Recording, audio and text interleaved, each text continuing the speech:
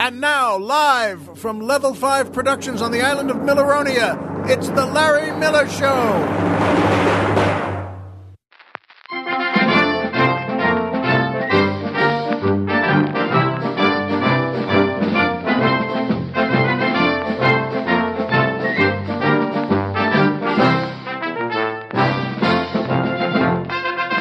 Good evening, Mr. and Mrs. America, and everyone who can't wait to see the World Series.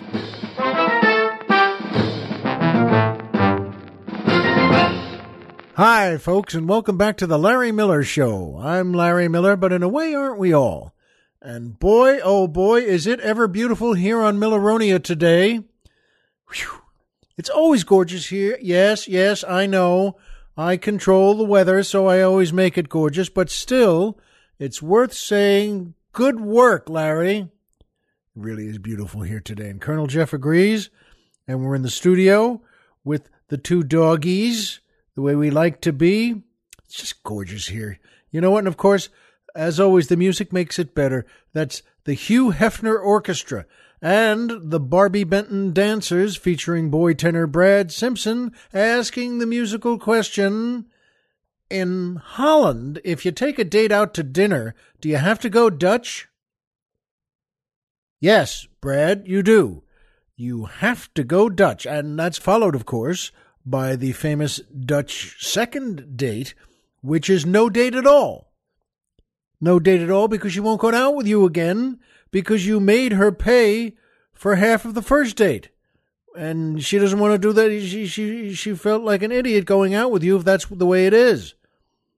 So there's no second date at all for you, young sophisticated Dutch boy. And you know what? I hope you enjoyed saving that $12. Hope it was worth it to you to be alone for the rest of your life. Because, let's be honest, what young woman wants to pay for half the date? So, good question, Brad.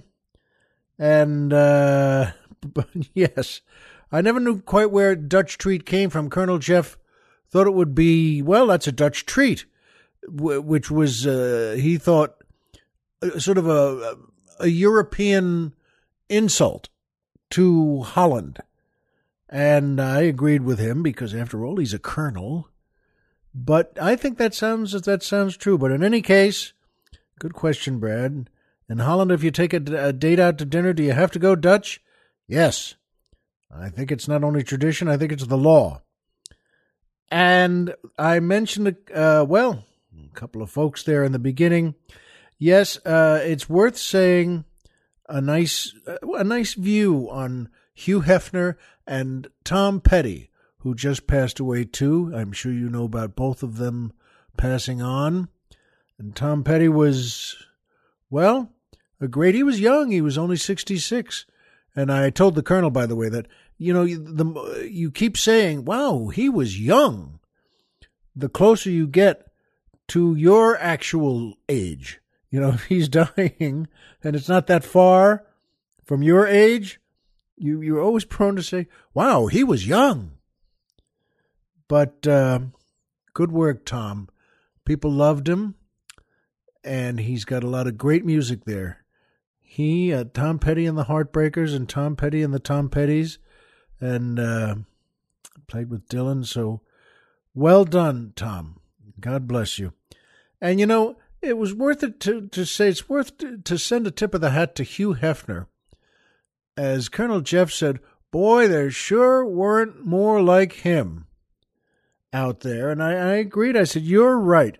And, well, there are people, as you know, you may be one of them, and people say, well, he didn't do well for the culture. You know, he should have done this or that.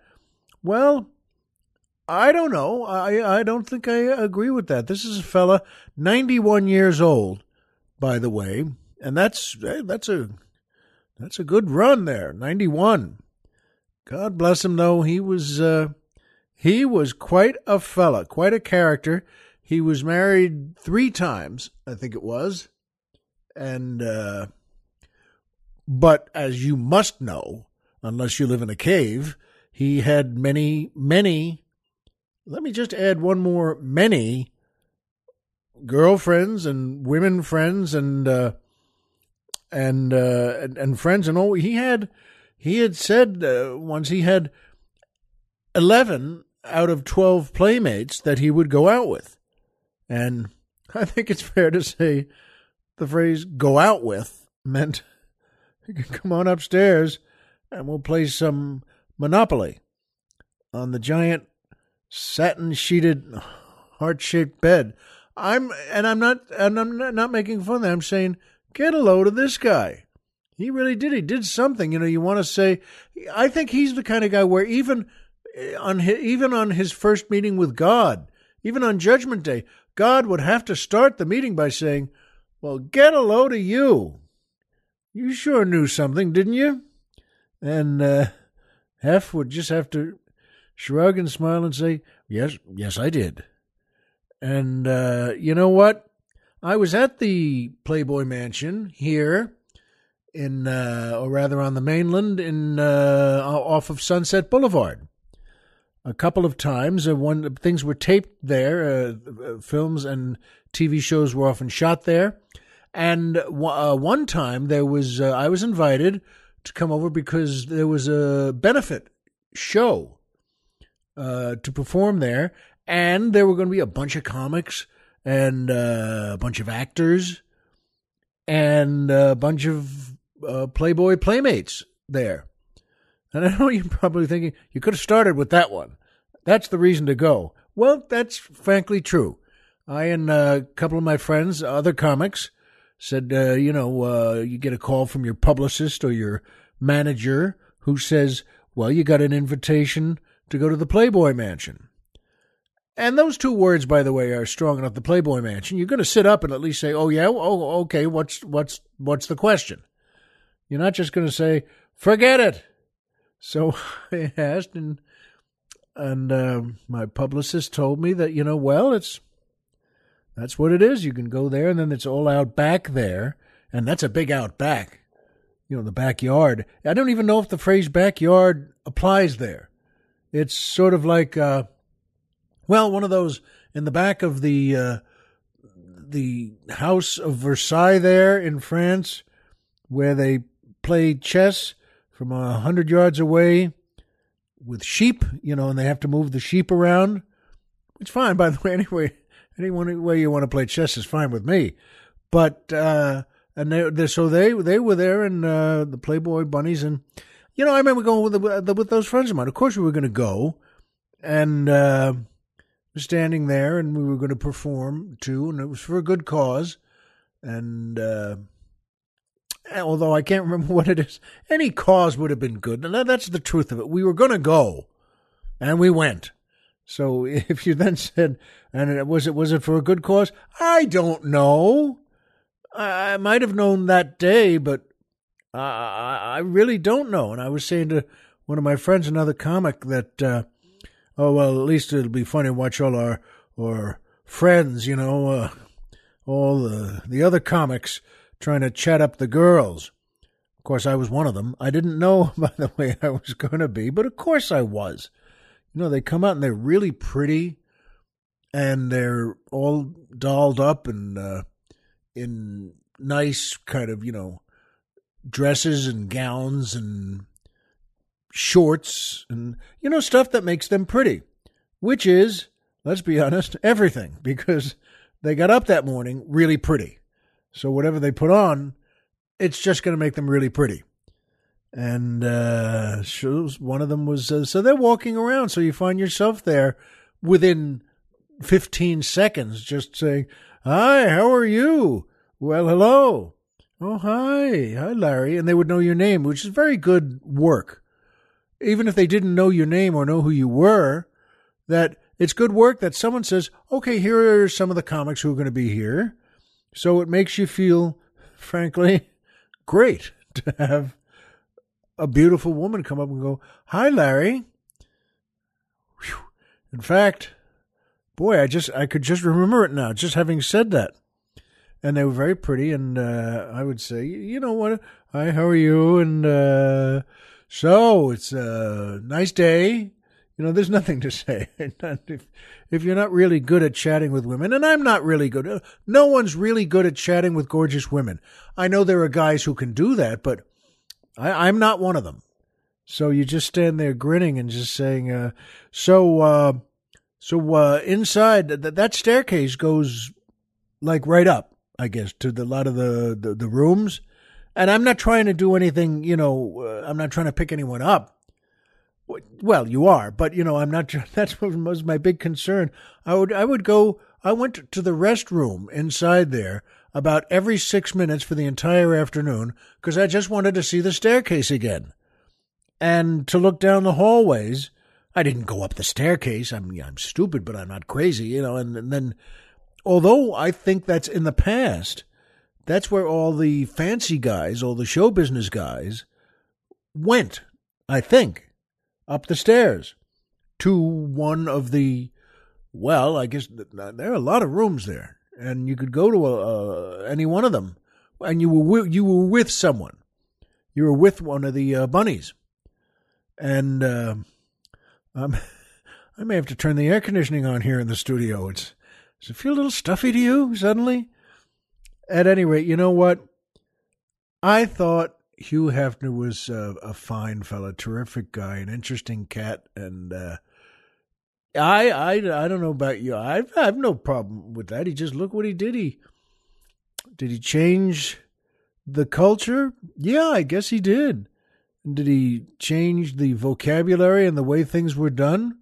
I guess he did. I had a girlfriend in New York in my comedy club days, and she was, oh boy, and we really liked each other. We really cared about each other. And she was a bunny in the New York club, the New York Playboy club. And that was quite a thing to be. And also, it was quite a thing for me, because I could go pick her up after doing a show, and she would be getting off in another, 15, 20 minutes and at the club there. And they did everything. They had the way to serve things, the bunny dip, that's what they called it. But everyone, I got along with everyone there, and they knew me. They knew that, well, he's Patty's boyfriend. And so I knew the guys at the door and coming in, hiya, Larry, oh, hiya, Cliff, or whatever the guy's name was, and then go in, and everyone would be, all the guys and all the bunnies would say, hi, good to see you. Patty's still out on the floor, or Patty's in the back, or Patty's changing, or whatever it is. But you really felt great because you weren't like one of the, Japanese businessmen at the table there who were just, doing the same thing you were doing, I guess. But it was wonderful to go pick someone up at the Playboy Club. I mean, that was pretty cool. And that's another thing we need to actually buy another air conditioner for the studio, because just remembering these things. In any case, good luck and rest in peace to both of them. They really did a great job. And Hugh, I don't think we ever met, but I would sure consider myself a friend of yours for such a beautiful home. And clean, by the way. I just want to say, if you might wonder, well, wait a minute, was it clean? Clean from what? What's wrong with you? You mean cleaner than the White House off the Oval Office there? But yeah, it was. They kept it clean from all the other comics and actors who went up that staircase for 30 years. Well, I never did, but it was clean enough for me. I sure would have. If someone had said, if one of the bunnies had tapped me on the shoulder and said, would you like to see room G? The answer before the M in the word room, she could just get, would you like to see room? Yes. Yes, please. Thank you. Yes, I would. Do you know where it is? Yes, I'm coming with you. Boy, terrific. Very nice to know you. Anyway, thanks, Tom Petty, and thank you, Hugh Hefner. And by PayPal. That's right. Speaking of great organizations, Am I going to compare everything to the Playboy Mansion today? Why, it's just like a fantastic charity. All right, maybe it is. But PayPal, boy, oh boy, makes you feel like you're saving the world every time you work with them. And so please do know that if you enjoy my show, and why wouldn't you? And you'd like to send a few bucks to help out, and why wouldn't you? You can do it through PayPal. And the way to do that is to go to our website, LarryMillerPodcast.com. Who's on the Mountain? Tom Mix.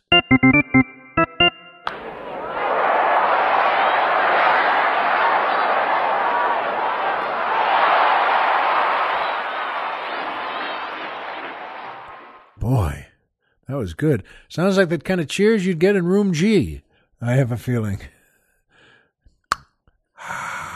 Wow. Good for you, Larry. You too, Stacy. Well, you know what, though? And we have a flag, a banner. That's why I'm saying this, that, on my website for PayPal. So go to the website and click the banner that says PayPal, and you can do anything. Oh, boy. And I have a preference. Instead of saying, I don't like to say donate to people or pay what you like. I like to say buy us some drinks. That's the way to go, because there are different levels 1 through 5, all the way up to, we're driving to Florida!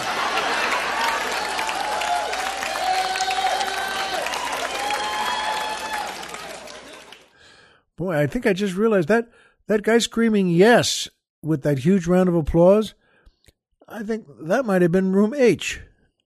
And so the second time you go,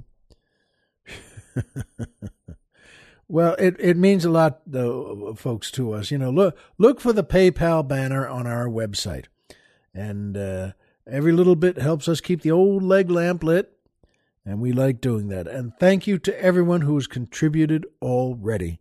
And thank you to all of you who are just about to contribute because you've been really convinced and talked into it. And you say, you know what, let me go there. And who knows, maybe you'll see room I or H even, if you're really a fancy guy. And that's the place to go, LarryMillerPodcast.com. Who's on the Mountain? Tom Mix.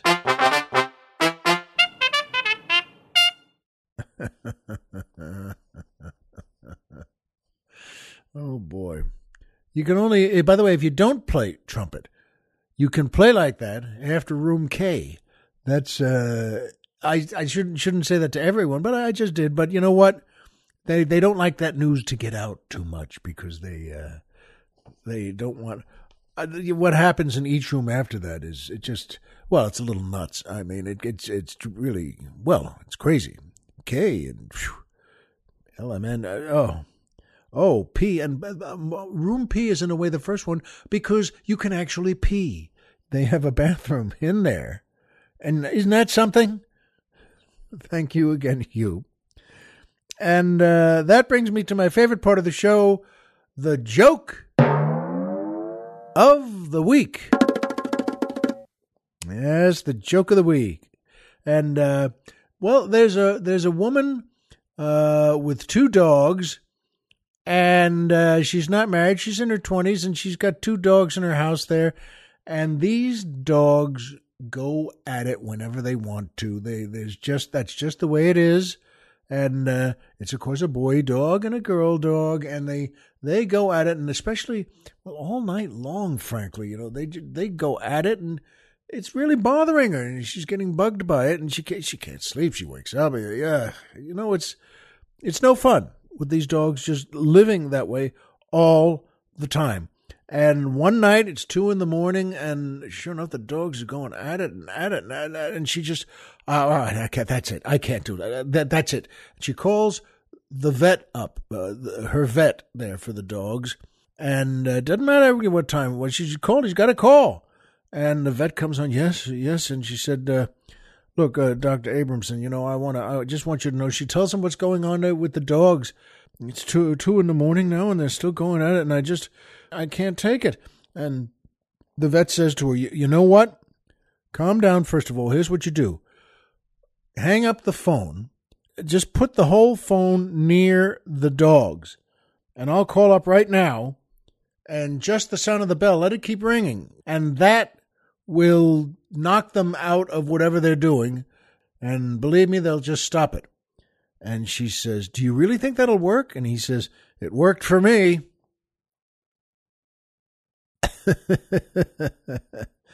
I got a kick out of that, and so did Colonel Jeff. Oh, you mean when I called you? Now at 2 a.m? Yes. That's exactly what happened. The phone rang, and you woke me up. Anyway, that's a good one. I hope you like that. Pass it on to your friends and loved ones, and I'll bet they chuckle too. And that brings me to my second favorite part of the show, the Poetry Corner.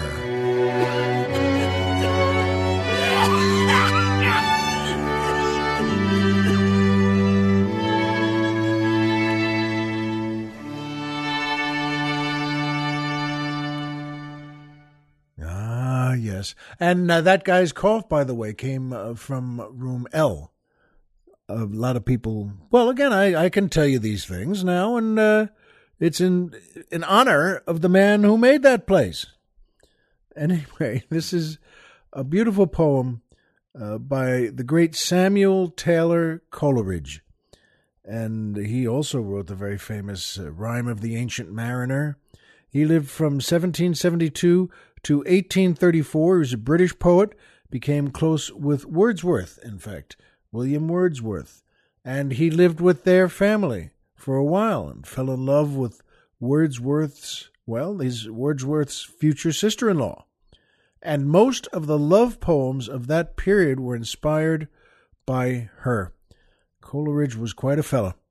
And this one is called Imitated from Ossian by Samuel Taylor Coleridge. The stream with languid murmur creeps in Lumen's flowery vale. Beneath the dew the lily weeps, slow waving to the gale. Cease, restless gale, it seems to say, nor wake me with thy sighing. The honours of my vernal day on rapid wing are flying. Tomorrow shall the traveller come, who late beheld me blooming. His searching eye shall vainly roam the dreary vale of Lumen. With eager gaze and wetted cheek, my wonted haunts along.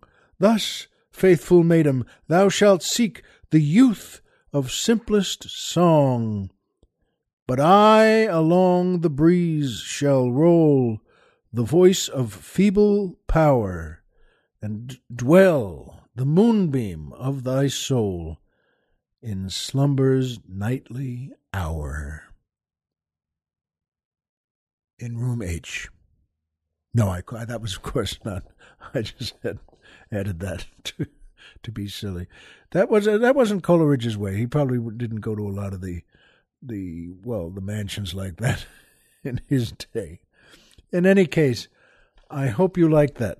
It's a beautiful poem, and Coleridge is quite a guy. And room H, yowzer. I don't even know what that means. In any case, that brings me to my third favorite part of the show. MMM, the Magic Movie Moment.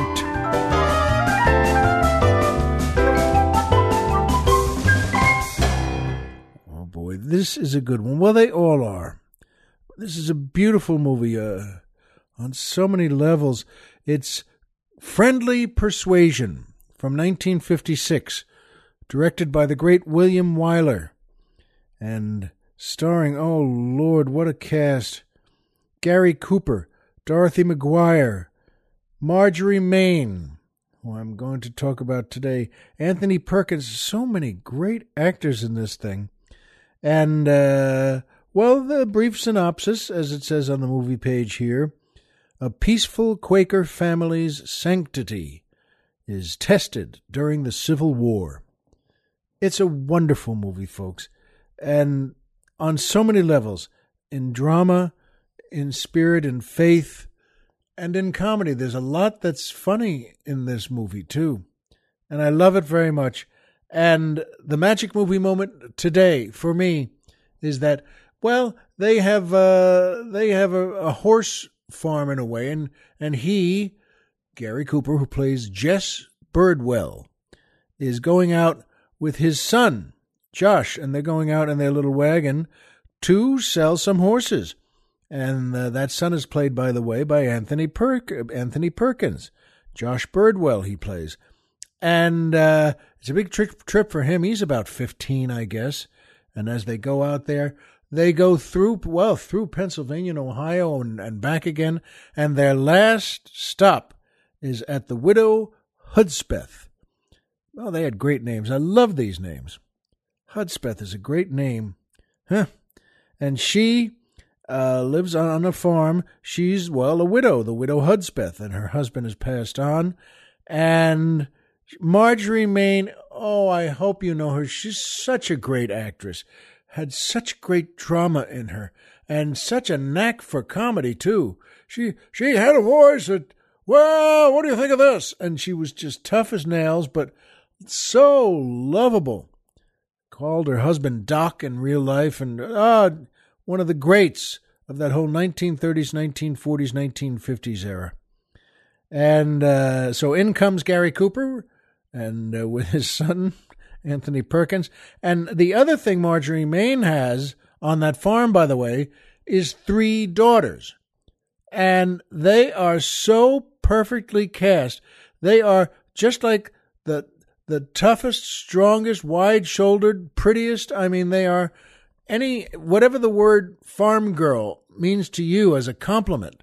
These girls have it, and they see Josh Birdwell come in, played by Anthony Perkins, and they flip out. And Marjorie Main knows this is going to happen because her daughters are man crazy. They want a man. They want to meet a man, get married, and that's and also in the days when that's just the way you said it.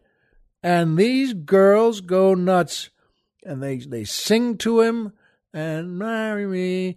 Why won't you just simply marry me? They're great. And Marjorie Main is interested, buys a couple of horses from Gary Cooper, and she's got a horse there named Lady. And it's not a pretty horse. In fact, it's an ugly horse and some weird colors. And she'd like to get rid of it, and she's not playing a trick on Gary Cooper. She's saying to him, that horse is just too fast.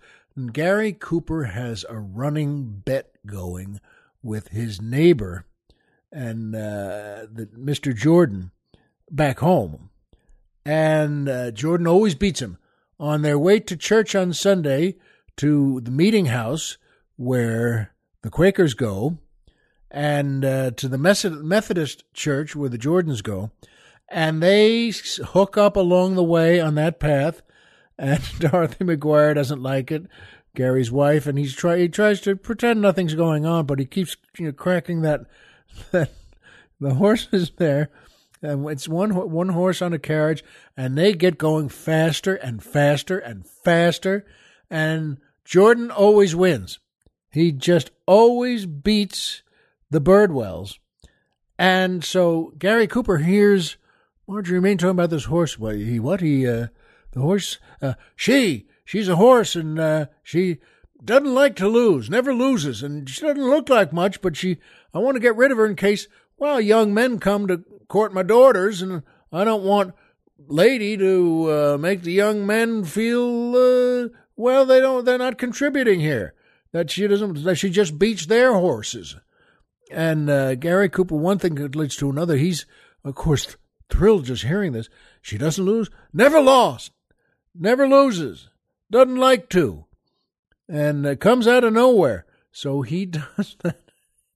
He buys Lady from Widow Hudspeth, and they're both thrilled about it because, Gary Cooper thinks, I can go home with this horse. And this Sunday, on the way to meeting and to the Methodist Church for the Jordans, I can show him and show everybody in my family too. And he does that. He goes home, and it's just great because his wife, Dorothy McGuire, who of course is playing Eliza Birdwell, is thrilled to see this horse because she doesn't know that the horse is fast, and she just looks at it and says, I'm glad you did this, Jess. That's a good plain animal. That's what we need. And she thought that's what it was.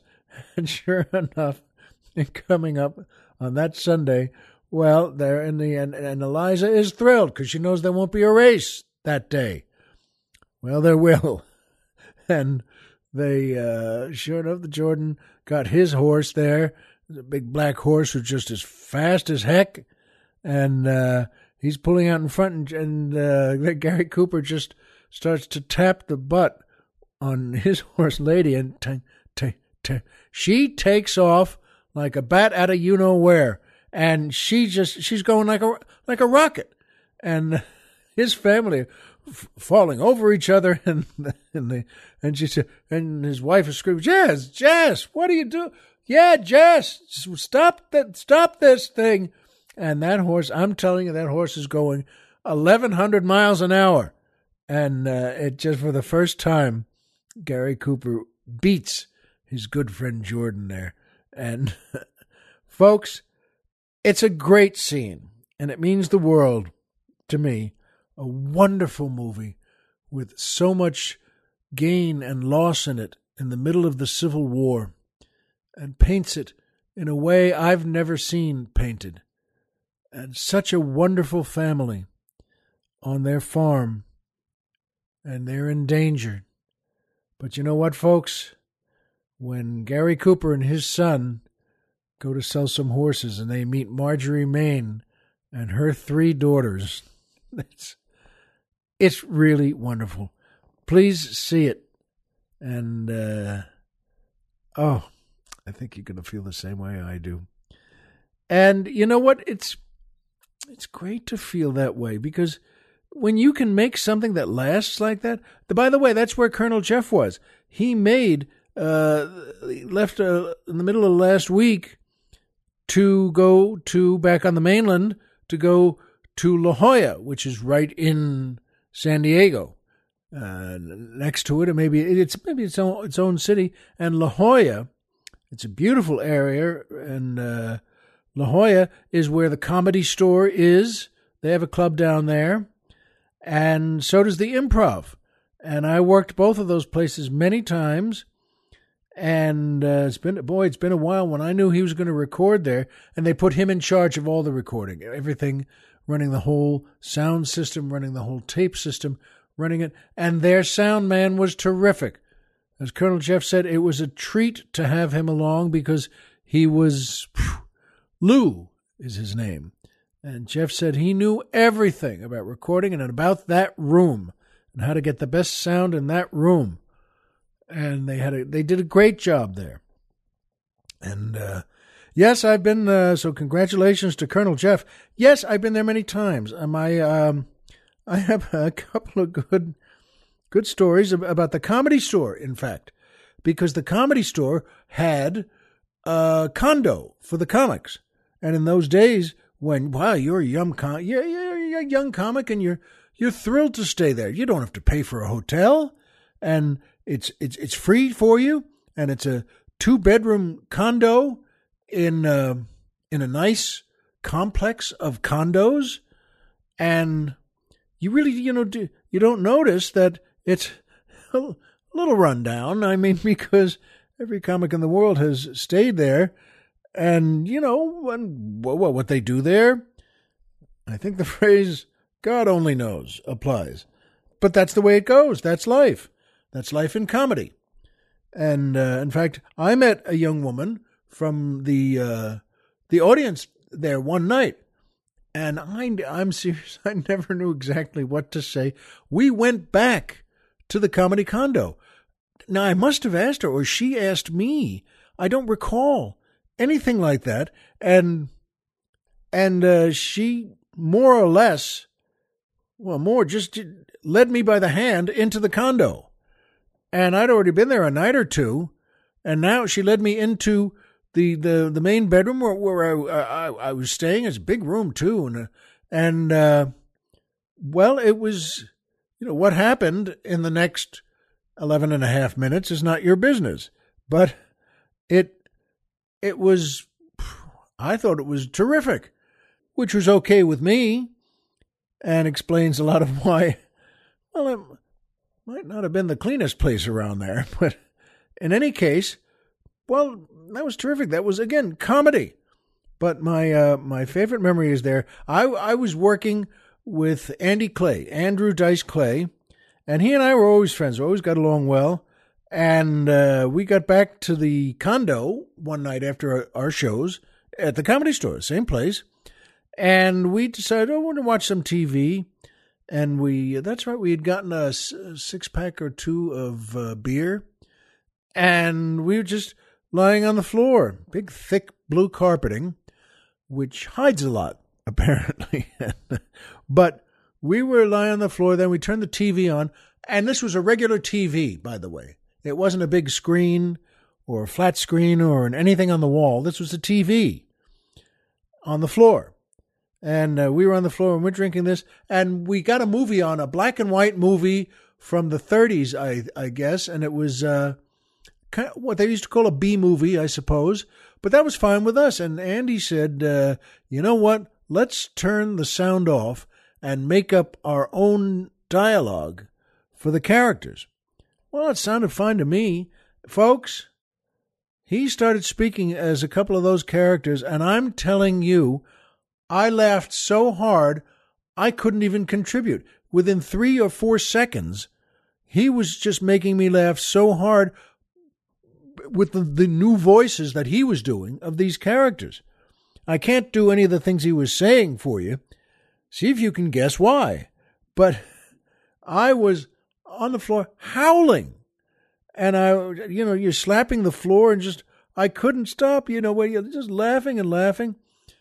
Folks, I finally had to, after about 40 minutes, and that's a long time, I had to stand up. And we weren't drunk. I wasn't drunk or anything. I just stand up to go and leave the room for a second just to catch my breath from laughing so hard. Boy, it was great. Now, so the next time, by the way, you happen to run into Andy Clay, and he says, hey, you want to come up to the hotel room where I'm staying, and we can put funny voices onto a movie after we turn the sound off? Say yes, because you won't. There's nothing to worry about, and you'll laugh so hard too that you'll do the same thing I did. Although I bet you'll be a lot prettier.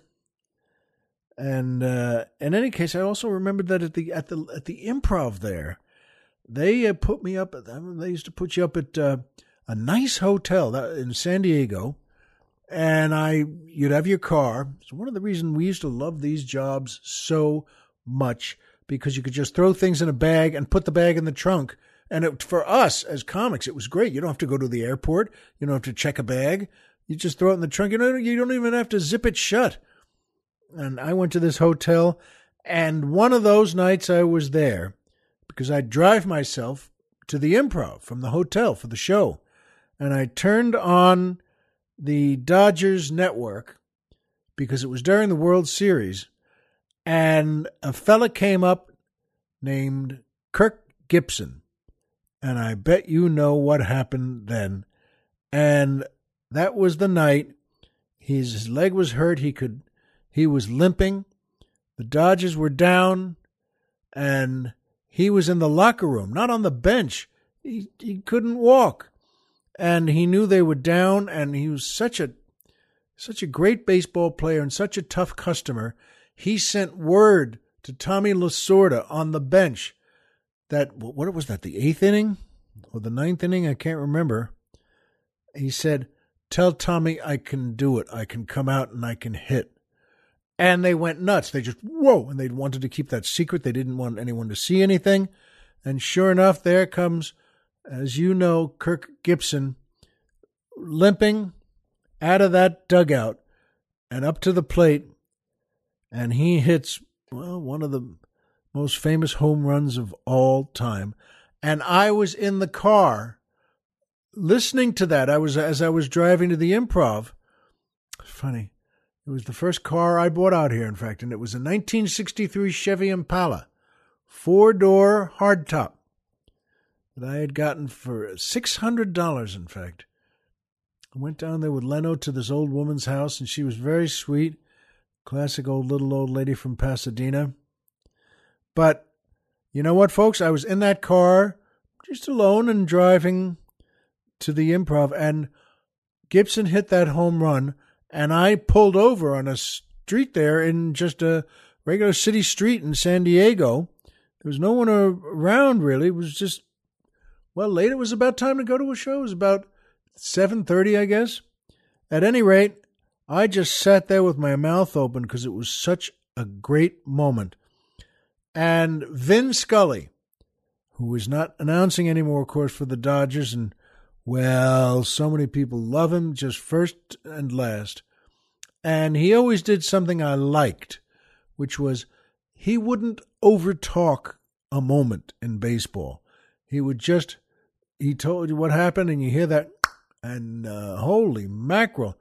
And that's why I pulled over with my mouth open, because you know what happened. And he tells you what it is, and he announces it, and then he just stops talking, and you just listen. He lets the cheers of the crowd take you the rest of the way. And I will never forget being pulled over at a curb in downtown San Diego with my mouth open, just thinking, holy mackerel. What do you know about that? That was quite a home run, folks. I'm glad. Then after that, I shook my head and just let the crowd take me the rest of the way, which was over to the Improv in La Jolla also, and had a great show, if I recall correctly. But boy, folks, you know what? It's good to feel that way. My wife and I are leaving. Well, we're on Milleronia now, but we're going to see our son, who's in college, in his first regatta. What is a regatta? That's what I asked, and that's what Colonel Jeff asked, too. I'd heard the word, but I didn't know what it was, and so I actually looked it up this morning on the internet. It says it's a series of races for yachts and rowboats. And in this case, it's my son because he's a sculler now. He's rowing crew at that university, and he's never done that before. And in the first week he was there, they sent word out that, well, he's a great athlete, God bless him. They sent word out that they are going to have tryouts for crew. And he never did that, and went and did it, and he made the team. And we're very proud of him, and he was very proud. And so we're going, and they have, of course, different levels. They have the top level at the school with seniors, and they have the first level is the one he's on, which is for novices, and but that's full crew. I mean, they're running it, and they rehearse and practice every morning for 2 hours out there. And you know what? Colonel Jeff had pointed out, by the way, that crew boats and races are like Formula One car races, where even the smallest aerodynamic change on that car, as I'm sure you know, even the tiniest thing can make a huge difference on the way the air moves around the car. Every single angle and shape on the crew boats the same way. It makes a huge difference. How deep the oars go, and the flat cut where they pull the oars back to the starting point as it goes through the air. And that's why if you've ever seen a crew running, and that's why it's at a regatta. So that's what we're going for, and that's why those scullers, they after that race, they put a lot out there, and they are exhausted. And oh boy, you know what? It means the world to us, folks. Now, we're going to go there. We're going to have a fine weekend. It's also Parents' Weekend, which we were advised by everyone not to attend. Everyone there, when we took him up to school, he had heard also, and the bartender at the hotel we were staying at was telling us, I don't know how we happened to be talking to the bartender, by the way. That's just, we're friendly people. What's the matter? We can't talk to a bartender as we're walking by or sitting there for 2 hours, either way. But he went to school there also, and he said, you know what? Don't go to a Parents' Weekend because everyone comes there. It's jam-packed. No one has a hotel room free. The price is triple for everything. And he's right, but my wife, God bless her, got us a hotel room. May not be the nicest one in the world, but that's all right. We're happy to be going. We're going to a regatta, and we're going to see our son, road crew, be a sculler. And I think those are the right words, by the way.